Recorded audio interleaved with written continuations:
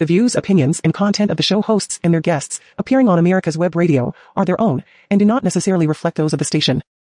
You're listening to America's Web Radio on the AmericasBroadcastNetwork.com. Thank you for listening. Good morning, everyone. Welcome to the Doctor's Lounge. I'm Dr. Scott Barbour, and you're listening to me on America's Web Radio.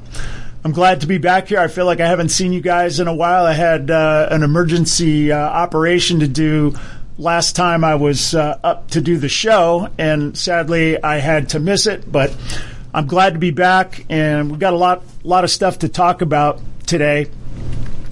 This show is always me trying to explain to you folks why it is so important that we preserve free market healthcare in this country and that we avoid socialized medicine. And I feel with the pandemic, with the state of the economy and so many things that have been happening lately, it really is shedding light on just why it's so important that we maintain free market medicine. Now, I've been in medicine now for almost 30 years. I started medical school back in 1992, and I feel like my superpower has been God gave me not a lot of athletic ability, not a whole lot of intelligence, but he did give me a great work ethic, which was really fostered by my father, who pounded into my head that good things come to people who work hard, and that has certainly turned out to be true.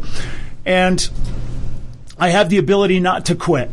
And these things have sort of allowed me to be successful in academics, have allowed me to be successful in business, and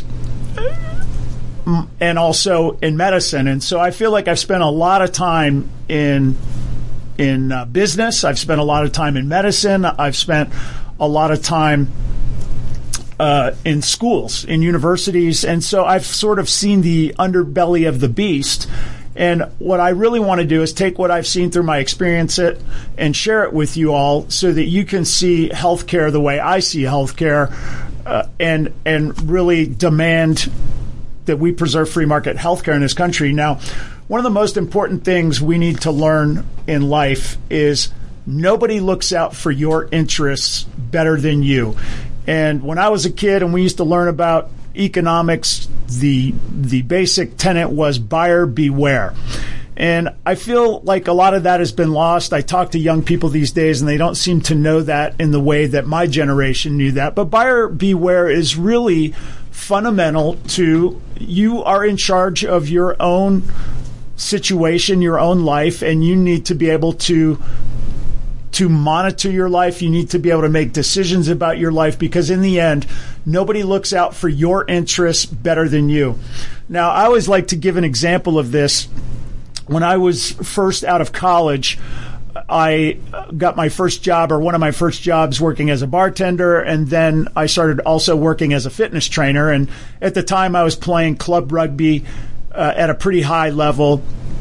And so these jobs were great because whenever we had to leave for games and travel and things like that, I was able to get time off of work. And I had these two jobs that allowed me to train for rugby. And so it was really great. And I remember one of my coworkers at the fitness club, we wanted to go get coffee and split a muffin. And I remember we went around the corner to the coffee shop. We each got our coffee, and we bought this big muffin. And she asked me to split it. And so I took the top of the muffin off and gave her the bottom of the muffin, and I kept the top. And she looked at me and said, "Are you serious? What are you doing?" And I was like, "What? You wanted to split the muffin? I gave you the bigger half." And she goes, "Yeah, but I want the top." And I said, "Oh, I didn't mean to do anything. It's just I like the top." And she looks at me and she goes, "Everybody likes the top of the muffin." And I remember thinking to myself that I really had no malice in my heart. I actually, in my mind, I was thinking that I was giving her the better of the deal. I was giving her the bigger piece of the muffin. It didn't even dawn on me that the top half was the part of the muffin that people like. And it always was a good lesson to me about the fact that when you let other people make decisions for you, they don't necessarily make decisions that are in your best interest or even decisions that you want. And it's not only because they're bad people, it's just patient, it's just perspective. We also talked about my daughter who was tomahawking at the softball on her softball team. She was about 10 years old when this was happening. And, I know I've shared this story with you guys before, but it's important because it helps underscore the importance of perspective. So my daughter was swinging at these balls over her head. And so she was, they call it tomahawking with the bat, where she's not having a nice level swing. She's sort of coming over the top trying to hit at the ball. So she and I spent weeks working on that nice level swing. And I really felt like I had her prepared. We had this big game. It was a night game. And we get out there, and she gets up to the plate, and the pitcher starts pitching the ball over her head. And like a good batter, like she was taught, I said, lay off those pitches that are over your head and don't swing at them. But the umpire called them strikes. And so she, at her first at bat, she watched 3 balls go over her head, and she struck out. And she kind of looked at me, like, hey, I did what you said. I didn't swing at these balls over my head, and I struck out. And I'm thinking to myself, gosh, this umpire's killing me. I'm trying to teach my daughter a lesson, and he's calling these balls over her head strikes. Now, my daughter eventually gets up, and the same thing happens at her second at bat, and she's looking at me, and she starts crying. And I was like, listen, this is life. Life's not always fair. You have to make adjustments. And I'm saying it really loudly, like, yes, the umpire's making terrible calls. Those balls are over your head, but you're going to have to make an adjustment. And she did. She got a big stand-up double with some runs batted in, and it was really a great moment for me, because my daughter and I had learned some lessons. She kind of faced some adversity up there. She made an adjustment, and she had some success. And I often thought about that umpire. I mean, these kids are 10 years old. It's a softball game. I'm certain he had no vested interest in the outcome of the game. But he was clearly making horrible calls. These balls were over my daughter's head. There's no way they were strikes. And I thought to myself, I don't believe there was any malice in this umpire's heart. It was just his perspective. For whatever reason, he was calling strikes. Now, these softball games are small potatoes, and sharing muffins are not really important. But your healthcare is very important. And so when you allow other people to make decisions about something as important as your healthcare, you're going to get the short end of the stick. Now, let's sprinkle in lack of intelligence and corruption into that scenario, and you really are going to be stuck with some difficult situations. And I'm going to share some of that stuff with you, because sadly there is a lot of stupidity and a lot of corruption in healthcare, and it affects the quality of the healthcare that you get, the access of the healthcare you get, and the quality you get. So I don't know if any of you listened to the State of the Union address the other night. I listened to a little bit of it, and I had to turn it off right up at the point where Joe Biden made the statement that the Trump tax cuts benefited the wealthy. Now, here you have the leader of the free world basically making a bold-faced lie. It's been stated so often, this lie, that people like me, I've already heard this on a bunch of different shows, news outlets. I mean, even left-leaning newspapers are reporting this. But I basically just went to the IRS data and I've done this many times before, because I'm so sick and tired of hearing people lie to us about basic things that are easy to check. And in 2018, based on the Trump tax cuts, we see that the tax cuts for people making between $15,000 to $50,000 was from 16% to 26% decrease in their taxation. People making $50,000 to $100,000 saw an average of 15% to 17% decrease in their taxes. Okay, do you see that? You're making less money, $15,000 to $50,000. You get the largest tax cut, 16% to 26%. You make $50,000 to $100,000, you still get a tax cut, but it's not as much as the lower tax bracket. It was only 15% to 17%. Now you get people making $100,000 to $500,000. They saw an 11% to 13% decrease. Still a decrease, but less than the lower tax brackets. For people making over $500,000, it was 9% at the most. So still a tax cut, but less than the upper brackets. And then people making $1 million or more saw less than a 6% decrease. So still a decrease in their taxes, but not as much as the lower tax brackets. Now, that shows, number one, and here's another thing. The tax revenue was the highest ever. So this is one of the things that drives me nuts. It's a very simple thing. It's not hard to see. And yet politicians lie to us about it all the time. We decrease the taxes. Everybody sees a decrease in their taxes, which I don't think anybody's opposed to that. And the government sees a greater revenue. And you might ask yourself, well, if everybody's paying less taxes, then, how is the government seeing more money? Well, the reason is each individual is paying less taxes, but you got more people that are paying taxes because the economy is expanding. Because when you have lower taxes, your businesses are able to reinvest and expand and grow and hire more people, and you create more taxpayers.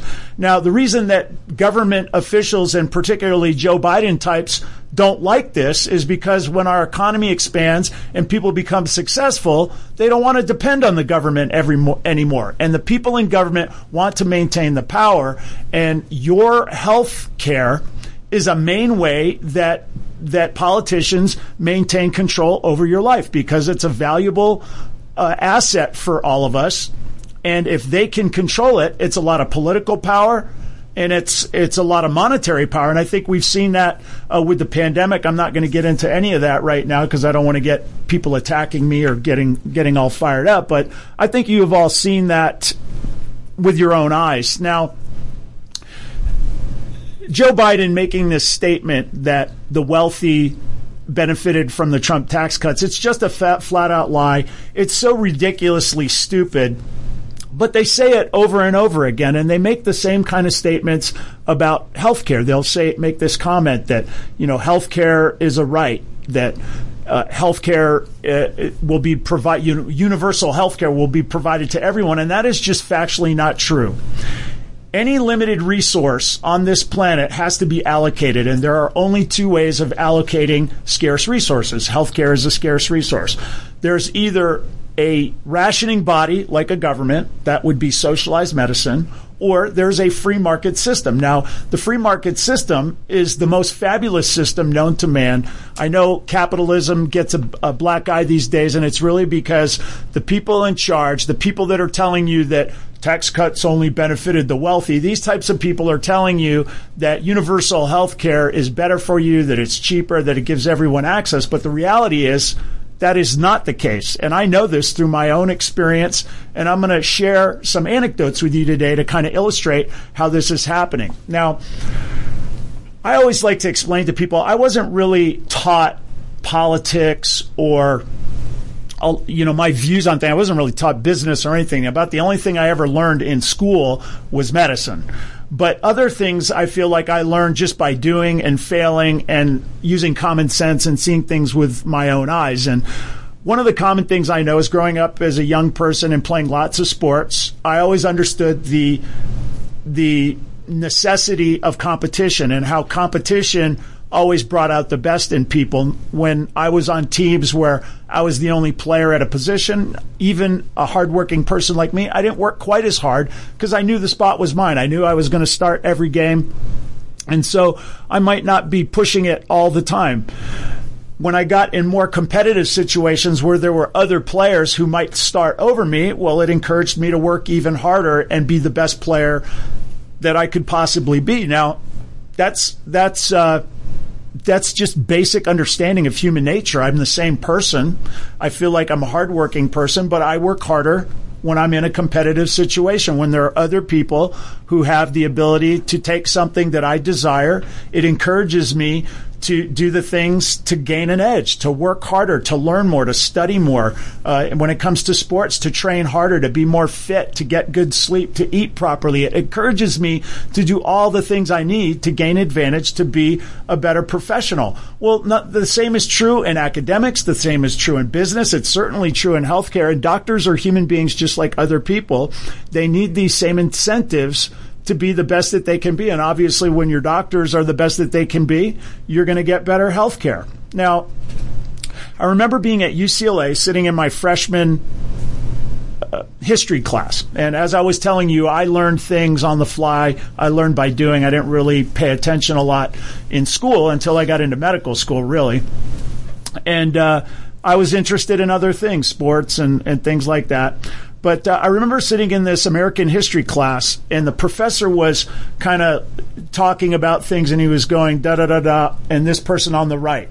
And then he talked about this other person on the left. And then he talked about this other person on the right. And then he talked about another person on the left. He's talking about Congress.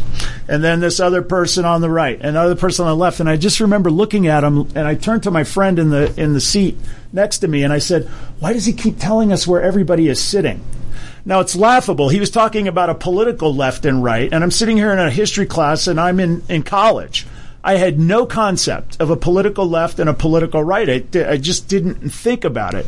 And so when I think about my views in this world, my views in this world are based on experience. And I've gotten to an age now, and I've had enough experience in academics, in business, in healthcare, that I think I have some perspectives that are worth sharing and will help people who maybe don't have that experience. Maybe you're younger in life and maybe you don't have a lot of experience in academia or in healthcare, but I can help you understand why people like President Biden would tell you a flat out lie like the Trump tax cuts only benefited the wealthy, when anyone can just go to IRS data and see that the Trump tax cuts benefited the people at the lower end of the tax bracket the most. I mean, to me, it just is common sense that if they're lying to me about something as obvious as that, they might not be 100% honest about other things. And that's why I want to have the control of decision making, especially about important things like healthcare. I want to have that control. I don't want other people making my decisions. I don't want other people deciding to give me the bottom half of the muffin when I want part of the top half of the muffin. And I certainly don't want other people to be making decisions about my daughter's life. I certainly didn't want that umpire to be calling balls over her head strikes. But that's the world we live in. And so the fewer things that you can cede decision-making power to other people, the better off you're going to be. Now, when I think about capitalism, I think about, what incentivizes people and fairness. I feel like I'm a fair person. I'm a Christian. I'm a sinner. But I work hard to be the best person I can be. I want to do the right things. I don't always succeed in that, but I work at it. And, especially when it comes to my patients, I want to do the right thing by my patients. And I really do feel that I do that as well as most doctors.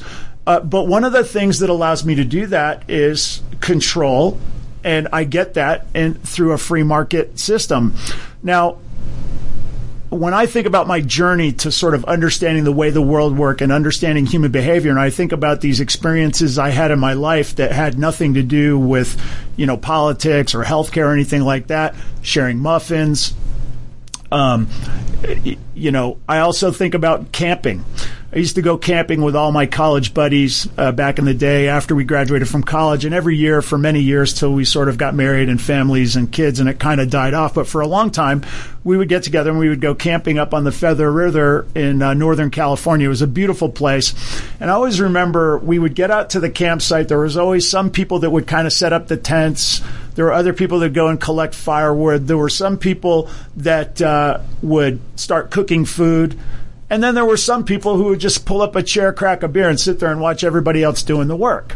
Well, it was always kind of funny to me. We didn't really care when it was about camping.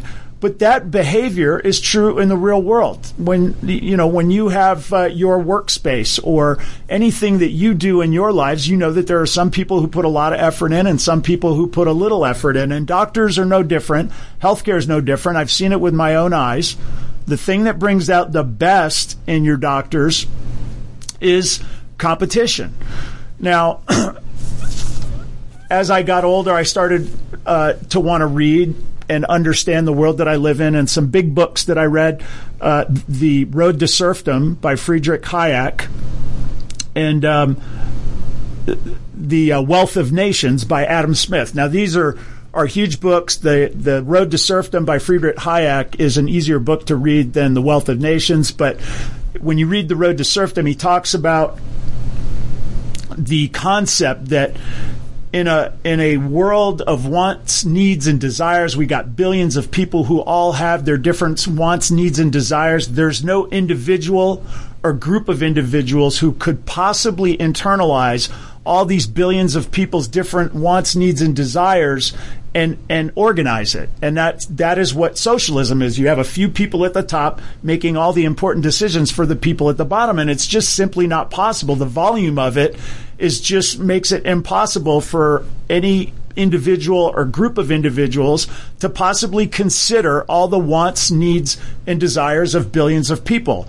But free markets can, because when people are empowered through property rights and through the freedom to make their own decisions, we see this ingenuity, we see this ability of people to flourish and create things that we could never dream of on our own.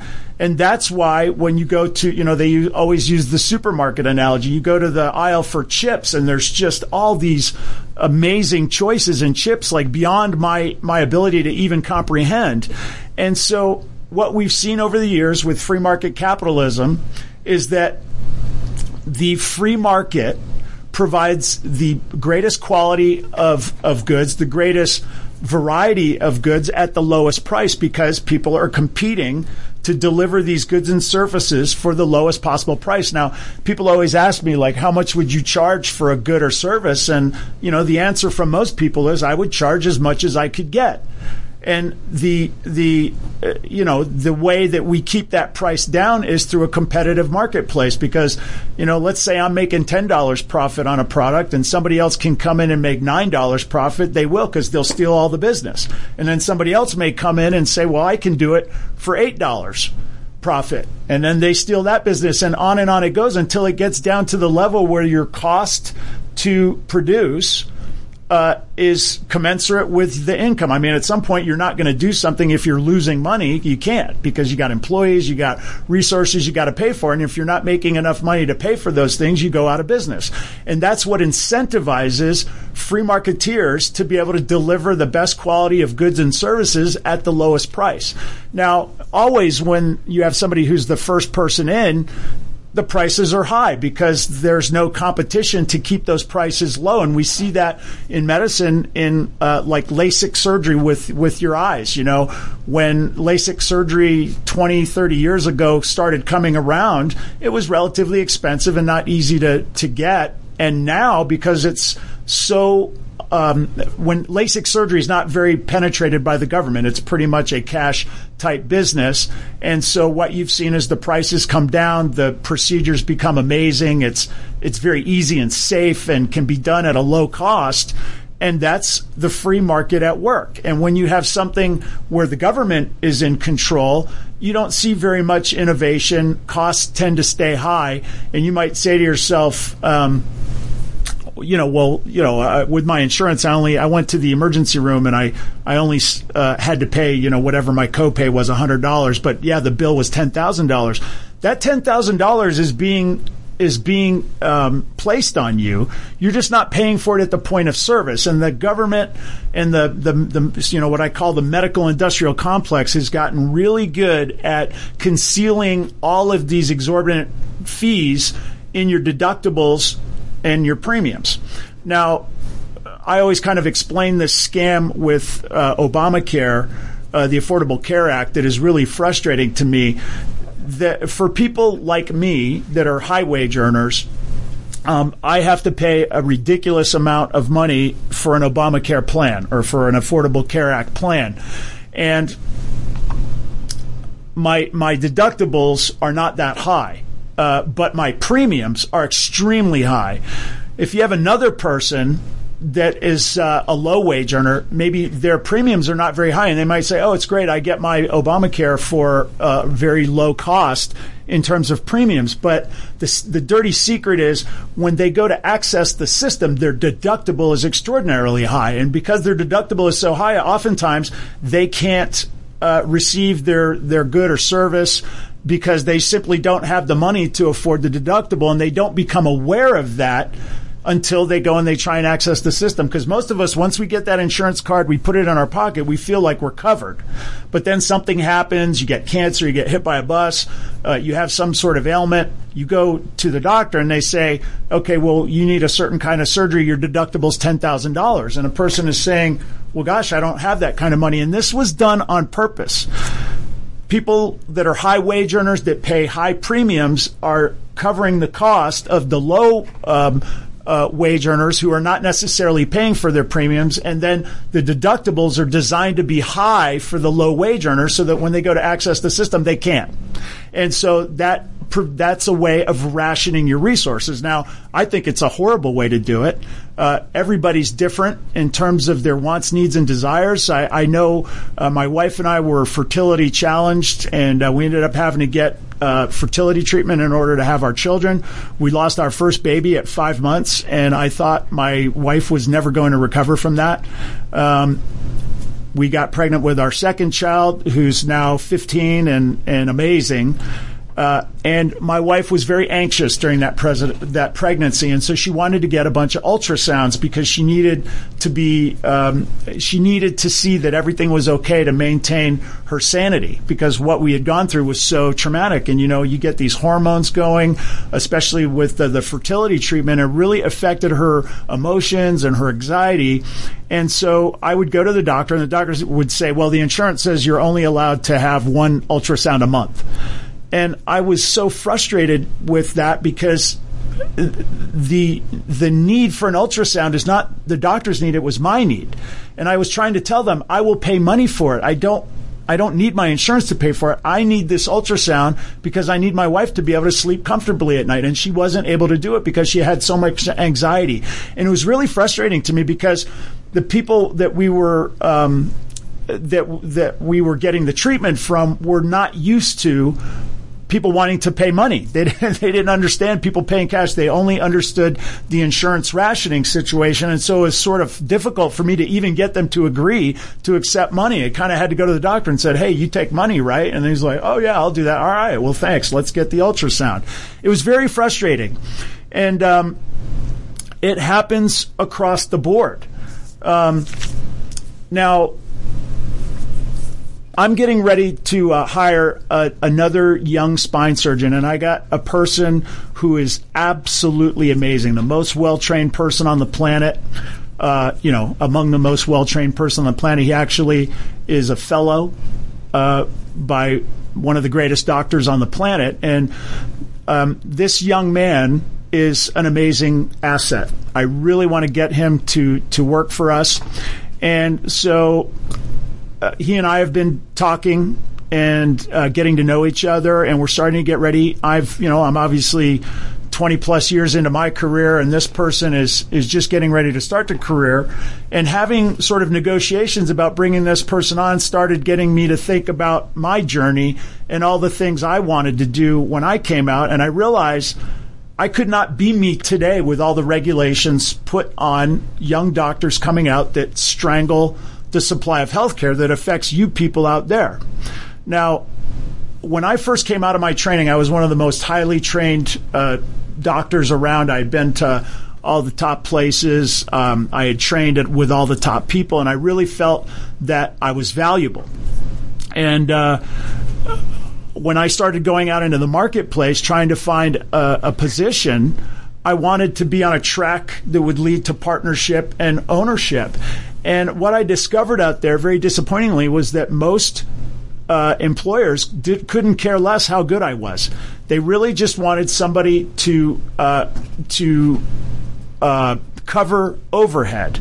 And the reason that quality wasn't important is because in a non-competitive environment, in a socialized medicine environment, it doesn't matter how good your providers are when the patients don't have any choice about who they can see. And that's kind of the situation that we have here. The more government penetration we get, the more socialized medicine we get, the fewer choices patients have, because you're not on my insurance plan, or you don't work where you don't work at a hospital that I'm allowed to go to. It makes it difficult for patients to choose doctors. And when that happens, it doesn't matter if the doctor's good or not. It's all there is, and you don't have the ability to go elsewhere. elsewhere, and that decreases quality. Now, we're going to explore that a little bit more when we come back. We're going to go to a break right now. You're listening to the Doctor's Lounge. I'm Dr. Scott Barbour on America's Web Radio. We'll be right back. You're listening to America's Web Radio on the AmericasBroadcastNetwork.com. Thank you for listening. The views, opinions, and content of the show's hosts and their guests appearing on America's Web Radio are their own and do not necessarily reflect those of the station. If you want the truth about politics, medicine, weapons, classic cars, and more, you'll want to tune in to America's Web Radio. You can listen to all of your favorite shows live at www.americaswebradio.com or on demand on iTunes, Spotify, or your favorite podcast app. That's www.americaswebradio.com. The Docs for Patient Care Foundation is your way to join the fight and become a member of an organization created by doctors for patients dedicated to fighting for your healthcare freedom and preserving the doctor-patient relationship. Get a pen and paper. Write down www.docsforpatientcarefoundation.org. That's www.docsforpatientcarefoundation.org. Go to our site and please make a generous tax-deductible donation and join the fight today. Thank you. In 2009, the membership organization Docs for Patient Care was founded. People all around the country wanted to participate in the efforts of this group, and they wanted to join, but they were unable to do so unless they were physicians. It's for this reason that the Docs for Patient Care Foundation was created. Now, everyone can join the fight and become a member of an organization created by doctors for patients, dedicated to fighting for your healthcare freedom and preserving the doctor-patient relationship. While you're at your computer, please go to www.docs4patientcarefoundation.org. That's www.docs4patientcarefoundation.org and make a tax-deductible donation and join the fight along with us. Thank you. You're listening to America's Web Radio on the AmericasBroadcastNetwork.com. Thank you for listening. Welcome back to the Doctor's Lounge. I'm Dr. Scott Barbour, and you're listening to me on America's Web Radio. And today we're talking about the fact that nobody looks out for your interests better than you, and it's why it is so important that we maintain our free market healthcare system and that we actually need to reclaim it because so much of it has been lost. We know that in a socialized medicine type situation, you get rationing from the top, which leads to scarcity of resources. It leads to exorbitant costs and difficulty with access. The more we can encourage free market healthcare, the lower the costs are going to be, the greater the access, and you're going to have more choices in your healthcare because the free market always is innovative. It's always creating new and better ways to deliver goods and services. A socialized medicine situation doesn't do that because doctors and healthcare providers are not incentivized to come up with a better way. And, as I said, I've spent my entire life, or at least a lot of my life, in academics, in business, and in healthcare, and I've seen a lot, and I really understand from personal experience how important it is to have free market healthcare to make sure that the quality and access and cost of our healthcare is where it needs to be. Now, I was just talking about a young person I'm getting ready to hire who's at the beginning of their career, and as I've gone through my experiences, I've wanted to maintain control of my medical practice because I've seen through the years that as you get too many people involved in the decision making, it makes it very difficult for medical practices to be successful because you got people that are looking out for themselves. And so I sort of just through experience, I've always felt like I was a generous person. I've always had the ability to kind of bring people along because not greedy, and I can share the benefits of what we're building. And over time, I've earned trust, and I've been able to sort of keep control of the decision making of my practice. And I've been able to do this without having to bring in other partners. Now, I got this young kid who comes in, and I really want him because he's super talented. And part of my business model is I want quality doctors. I don't just want doctors. I want the people who are the best, because that is what I'm selling in a free market, is quality care. Our care is going to be better and different than the care that you can receive than what's increasingly becoming a socialized medicine system, and I'm competing there. So anyway, this young guy, I offered him an employment contract, and he called me back, and he said, hey, I really enjoyed meeting you. I really admire what you've built. I really think we could get along, and I think I would love to be a part of it, but I don't want to be employed. He goes, I have a vision. I want to have ownership, and I want to control my own destiny, and I just don't think I could accept an employed position. And I thought, that makes me want this kid even more, because he reminds me of me when I came out. I wasn't just what we call it in the business, I wasn't a clock puncher. I didn't want to just go to work and go home. I wanted to build something. I wanted to have ownership. I wanted to have all of the decision making in my hands, and I wanted to be able to create something, because I feel like God made me to be a doctor. This is, I have friends and family all the time that have issues, and they'll contact me on weekends or at night, and people are always apologizing that they're infringing on my personal time. And I'm always like, I was born to do this. I'm not at work. I love doing this. So it's never putting me out when people come to me on the weekends or at night or whatever. And anyway, this kid made this statement that he didn't want to become employed and that he wanted to have some ownership. And so I'm going to go back and try and figure out a way to make that happen, because the fact that his mentality is such that he wants to be entrepreneurial and have ownership, on top of the fact that he's a talented surgeon, it makes me want him even more. And the reason is because in a free market system, I know that if we can deliver better care, more quality care, we'll be more successful. And so dealing with this young person got me thinking about my own journey. Now, when I first came out of training, I was under the delusion, like everybody else, oh, you're a rich doctor. Like, just by virtue of being a doctor, you're going to be rich. And I really didn't ever care about money. I never really even thought about it. I just, I wanted to make sure I had enough to pay the bills. And I just enjoyed the job. And so I was really excited about that. I didn't want to be employed. I didn't want somebody telling me what to do. I wanted to be the one making the decisions. And so we opened our first practice, and that's when the real lesson about healthcare started to hit me. Now, the first thing you need in order to practice medicine after you finish your training is you need to become licensed. You need to become credentialed at a hospital. And then most of the time, because of the way the American citizenry is conditioned, you have to get on insurance panels. So, if you're not on Blue Cross Blue Shield, if you're not on Aetna, if you're not on Humana, if you're not on United Healthcare, how are you going to make money? Because people will come in and, they're like, oh, I have Humana or whatever. And you're like, oh, I don't take that insurance. You don't get any business. So it's very difficult to grow a patient base if you're not on these insurance plans. Well, guess what? Most of these insurance plans are not credentialing new young doctors anymore. Forcing doctors that come out now, they have to go become employed by me, or they have to go become employed by a hospital system who already has these relationships. The only other option is to go out and to open a cash-based business.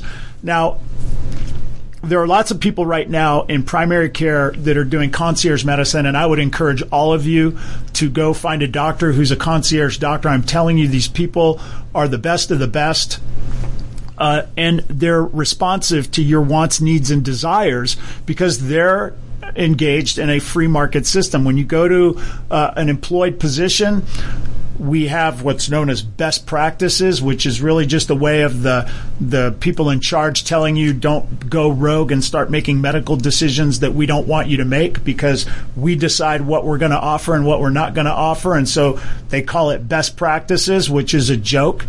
The reality of healthcare is that you have a lot of creative people out there practicing their craft, learning how to be good at it, and they come up with new and innovative ways to manage your healthcare needs. And it's an obvious thing to see. And I know when I was listening to Joe Biden's State of the Union address, he talked about the way that businesses can be successful in the age of inflation is to lower their costs. Yes, he said that out loud, as if people running businesses don't understand that lowering their cost will improve their bottom line and make their business more successful. And it got me to thinking, this is what happens when we allow people control of our lives who know nothing about what we're doing. When the great, I shouldn't say that, the infamous Hugo Chavez took power in Venezuela, supported by Sean Penn and Madonna and Danny Glover and all these people, the Democratic left, all thought he was amazing. Venezuela was a very large producer of oil, and they were a relative that I think at the time they were the second richest nation in the Western Hemisphere, which was pretty impressive. You get a guy like Hugo Chavez that sold socialism to the people. They bought into it. He won that election. Of course, there was never another election after that, not a real one. He took over the oil plants, and he basically has bankrupted the country, and now people are literally starving in the streets, unable to find toilet paper and things like that. And this is what happens when you allow people to control industries that they know nothing about. Now you get these people, these politicians, they want to control everything, but they don't know how to do anything, and nothing exhibits it more than Joe Biden making a statement like, in order to improve your business, you need to lower your costs. I mean, it's so ridiculous that he would say something that out loud, but that's the situation that we're in right now. And I can tell you, when the government controls your health care, they don't make good decisions about how to deliver your health care, how to manage your health care, because they don't know anything. And so they put people in positions of power that are really just bureaucrats that don't have the ability to think outside the box. We've seen that over the last 2 years. Any dissenting opinions get censored and attacked and persecuted. And so you squash the free thinking and the ability for your doctor, that sacred relationship, that doctor-patient relationship, you squash that ability for the doctor to think outside the box and make decisions for you. Now, when I first got out, I set up my practice. I just assumed that I would do work. I would get paid for that work. I could pay my bills. I could pay my employees. I could pay my rent. I could pay for my energy costs. I could pay for my medical supplies. And I would, run a business. I would have my life. And I remember when I got my first patient, I was like, okay, I finally got a surgical patient. Let's get him on the schedule. And they said, the lady who was working for me says, oh, you're not on their insurance plan. And I remember thinking, like, well, what do you mean I'm not on their insurance plan? And I didn't understand. Here I am, a doctor. I've been training for, 13 years. I was a pretty educated guy. I had no concept of the fact that I'm not on an insurance panel. So at the time, I was energetic. I was eager to get started. I just had all this training. I knew how to do all of this great surgery. I just didn't have any patients because I just started. So I remember going to my surgical scheduler, who was a wonderful lady, very experienced. She'd been working in healthcare for a long time. And I said, well, is there any way I could just do the surgery for free? Meaning I'll just do the surgery. And,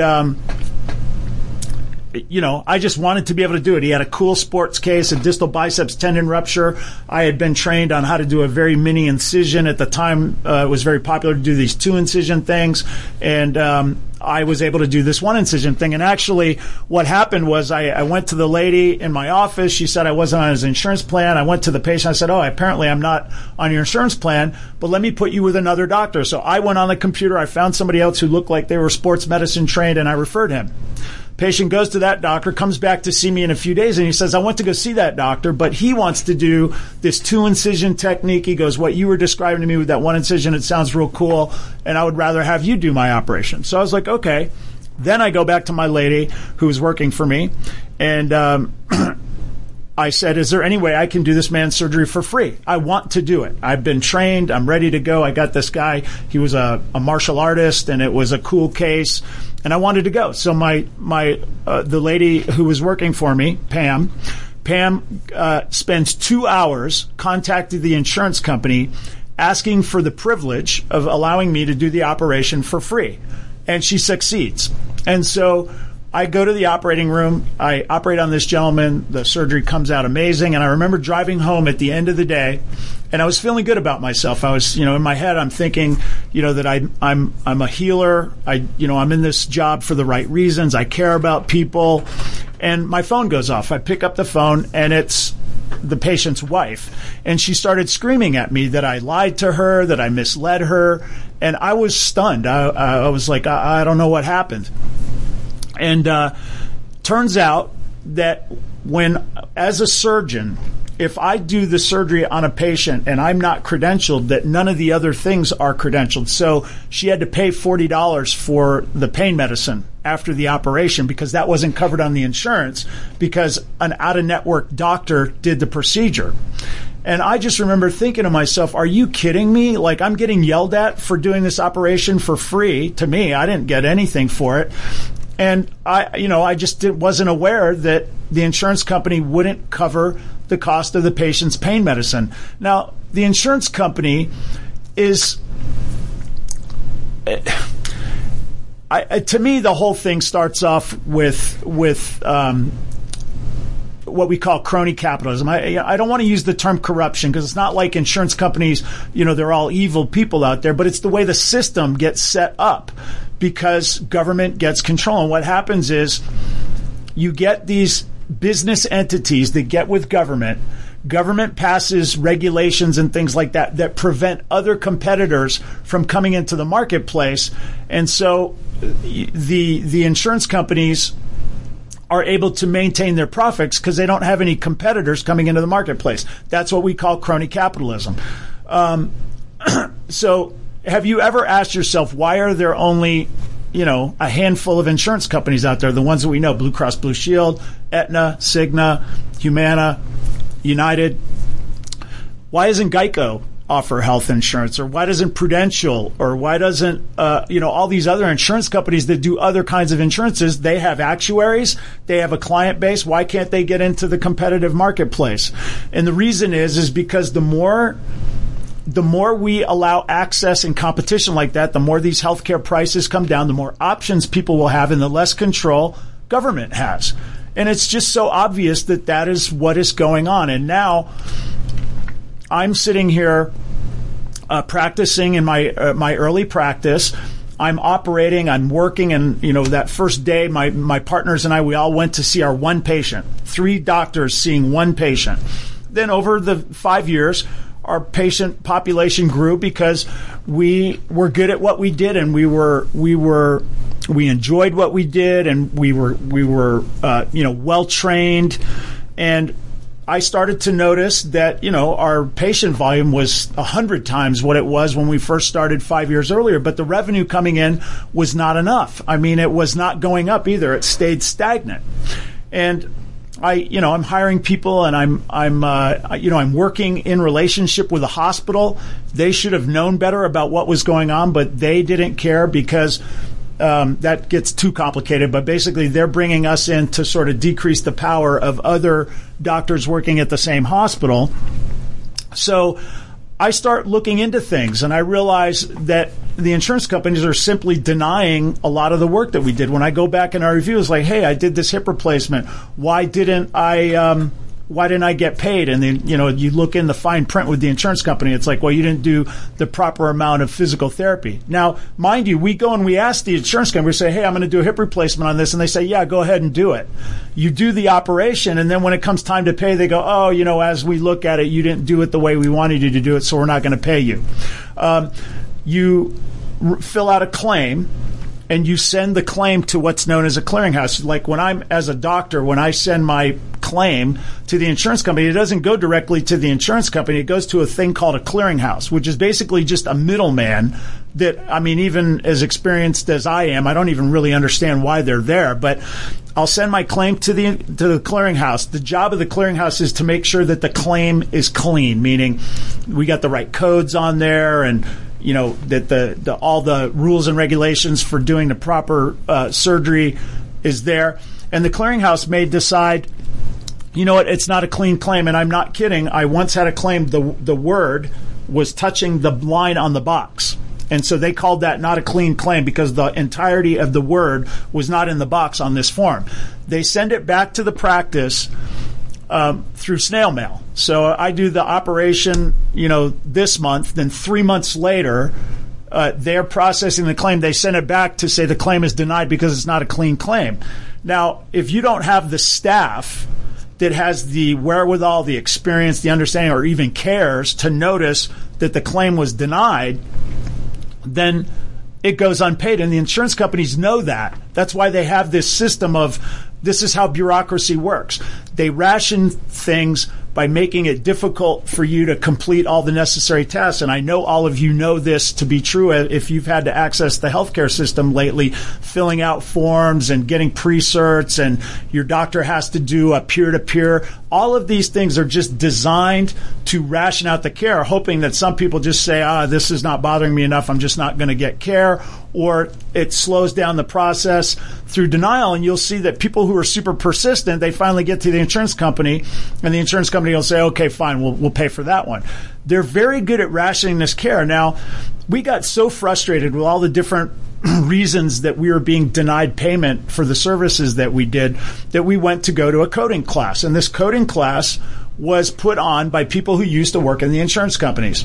And they came out, and the first thing they said is that every insurance company will label medical practices A, B, and C practices. A practices are really good at collecting their money. B practices are average, and C practices are poor. And the policy was, this is them telling us that, the policy at the insurance companies is deny all the claims to the C practices because they're not good at collecting their money. They'll miss it. They don't have the staff. They deny fewer claims to the A practices, and then the B practices, less denials than the C practices. And the point is, they're just trying to figure out ways not to pay for services because obviously the insurance companies are in business to make money. Now, you might say to yourself, like, "What, Doc? Scott? What are you talking to me about all this stuff? This is all inside baseball stuff, and who cares whether I get paid or not?" No, you care, because this affects the health care that you get. This affects the ability of doctors to provide the health care that you get. This affects the cost of your health care. All of this stuff driving up your costs for no reason whatsoever and discouraging doctors from doing certain procedures and things like that, and providing certain kinds of care, which even strangles the supply of the healthcare even more, which drives up the cost even more. This third-party payer system is destroyed the doctor-patient relationship because it's putting doctors out of business and it's preventing new ones from coming into the marketplace. Now, I mean, I remember when we were at this meeting and my partners and I were just like, you've got to be kidding me. This is pure corruption. I can't believe adults would do this. And I can't believe, businesses would cheat like this. And the reality is they do. That's just the way of the world. People do this kind of stuff, which is why you need to have control over decision-making about the things that are important to you, and ceding that control to our institutions. I think we've seen over the last couple of years, our institutions have absolutely let us down. I mean, they're not being above board. And, we could go over numerous examples of how, they've given us inaccurate information about things. What the motives and why that happened is debatable. But the fact is, we're not getting reliable information from our institutions. Well, your healthcare is important. You need to have control over this stuff. Now, at the time that our practice was growing, we wanted to offer MRI. We were getting more patients, and we went to invest in an MRI. We had so many patients. That seems like a good service to be able to offer my patients as an MRI. So we go to GE, and they sell us a multi-million-dollar magnet, and we get this great MRI, and we're so excited. And I'm thinking we've gotten to the next level of our business with the growth in our patient population. Now we buy this MRI. I go in and I look at my business office. I'm like, okay, I ordered 100 MRIs last week. How many did we do? And they look and they're like, 0. I was like, what? How do I do 0 MRIs? I go, well, we just ordered 100 of them. And I start to look into it, and it turns out that at the time in the state of Georgia, 70% of the marketplace was Blue Cross Blue Shield at the time. This is 20 years ago. I'm not sure what the data is now, but back then, 70% of the market share was in Georgia. And in Georgia, only one practice had the ability to perform MRI in the state of Georgia. One and Blue Cross Blue Shield, 70% of market share. So 70% of people who were insured in the state of Georgia were Blue Cross Blue Shield. And only one practice, which was not mine, was allowed to do MRI. Now, at the time that we're going to buy these MRIs, the people selling it to us absolutely knew that this was the case, that if 7 out of 10 patients I see are going to have an insurance that I can't use the MRI, I couldn't possibly have enough volume to be able to pay for the magnet. But they allowed it to happen. The hospital knew, but they allowed it to happen. The point I'm trying to make is there are so many rules and regulations out there that are strangling the supply of independent doctors that directly affect you and your ability to get quality health care and to have choice. Now, if you are a new doctor coming out now, you can't even get credentialed with an insurance company. So you have to become employed by somebody like me or by a hospital system, which basically prevents ingenuity. It prevents new competition from coming into the marketplace to hold me accountable for the goods and services that I'm providing. And in the end, it prevents you from getting the health care that you need. Now, this young man that I'm trying to hire for a spine surgeon, he wants to be an owner, and he's thinking the right way, but he doesn't understand the system. He's where I was 20 years ago. He doesn't realize that the things that he wants, he can't have. Now, I'm going to figure out a way to make it happen because I value his expertise as a spine surgeon. But if he were to decide, well, I'm just going to not take your offer, I'm going to just go out and hang a shingle next to you and compete with you, he can't do it. He can't get credentialed in a reasonable time at a hospital because the hospitals are, in essence, competing with him too. So they don't want to credential him. That's kind of a conflict of interest. You have to be credentialed at a hospital to work as a surgeon. But the hospital doesn't really want that person to be credentialed because they'll just come into the marketplace and compete with the employed surgeons at the hospital. The insurance companies are not, and many of them are not even credentialing new doctors. So it's impossible for a person to come out of training, get credentialed at a hospital, get on insurance panels, and start competing in our traditional healthcare system. Now, if you're a primary care doctor, you can start concierge medicine and do a cash business, which I would encourage any young doctor to do. But specialists, it's more difficult. If you're a trauma surgeon, trauma patients don't come to your office. They go to the hospital. You have to be part of the system. The ability for doctors to become credentialed and be able to practice has got to change. That's going to happen through changes in legislation at both the state level and at the federal level, but it simply has to happen in order to allow innovation with young doctors coming out doing new and different things. Now, how bad has it gotten? When I first came out, it was really difficult to go into free market medicine because most people could get reasonably good health care with their insurance. There was still a variety of insurance plans. You could get a high deductible plan or a low deductible plan. You could get some variability there that would give you the quality and the specificity of health coverage that you were looking for. Now, years later, it's one size fits all through the passing of the Affordable Care Act. But it used to be really difficult to try and encourage people to pay cash because in the public's eye, when you look at a doctor, you think all the white coats are the same. They're not. Some are good, some are bad, some are average. Your ability to choose is really important, but we're conditioned to want to go to the doctor who's on our insurance plan and all that. The reality, though, is in today's current system, the quality of healthcare is so poor that people are actually looking at, you know what, maybe I should pay for some free market healthcare and get better quality care. And I'm just going to give you a few stories. I was sharing with you guys last time, I have this patient that has spine arthritis in their neck, and they have some issues, and they got diagnosed with ALS, Lou Gehrig's disease. I mean, could you imagine getting a horrible diagnosis like that? So he had gotten my name through the grapevine. This person's living in another state, calls me, and I said, well, why didn't you just talk to your doctors and everything? And he says, well, they won't give me the time of day. So I asked him to send all his stuff out and everything. Turns out he doesn't have ALS. And I'm thinking to myself, are you kidding me? How could anybody possibly give such a horrible diagnosis to somebody in such a lackadaisical way? And the reason is because of all of this bureaucracy and government intrusion on healthcare. It's reducing the quality of our healthcare, the access of our healthcare, and the cost of our healthcare. Now, as usual, I didn't even get to a tenth of the stuff I wanted to. I'm going to pick this up next time. So stick with me on this. I know some of this stuff is a little bit complicated, and I'm constantly trying to keep it simple. I'd appreciate your feedback at Dr. Scott at americaswebradio.com. That's DRSCOTT at americaswebradio.com. Please give me your comments and your critiques. I'll see you guys next time. You're listening to Dr. Scott Barbour on the Doctor's Lounge.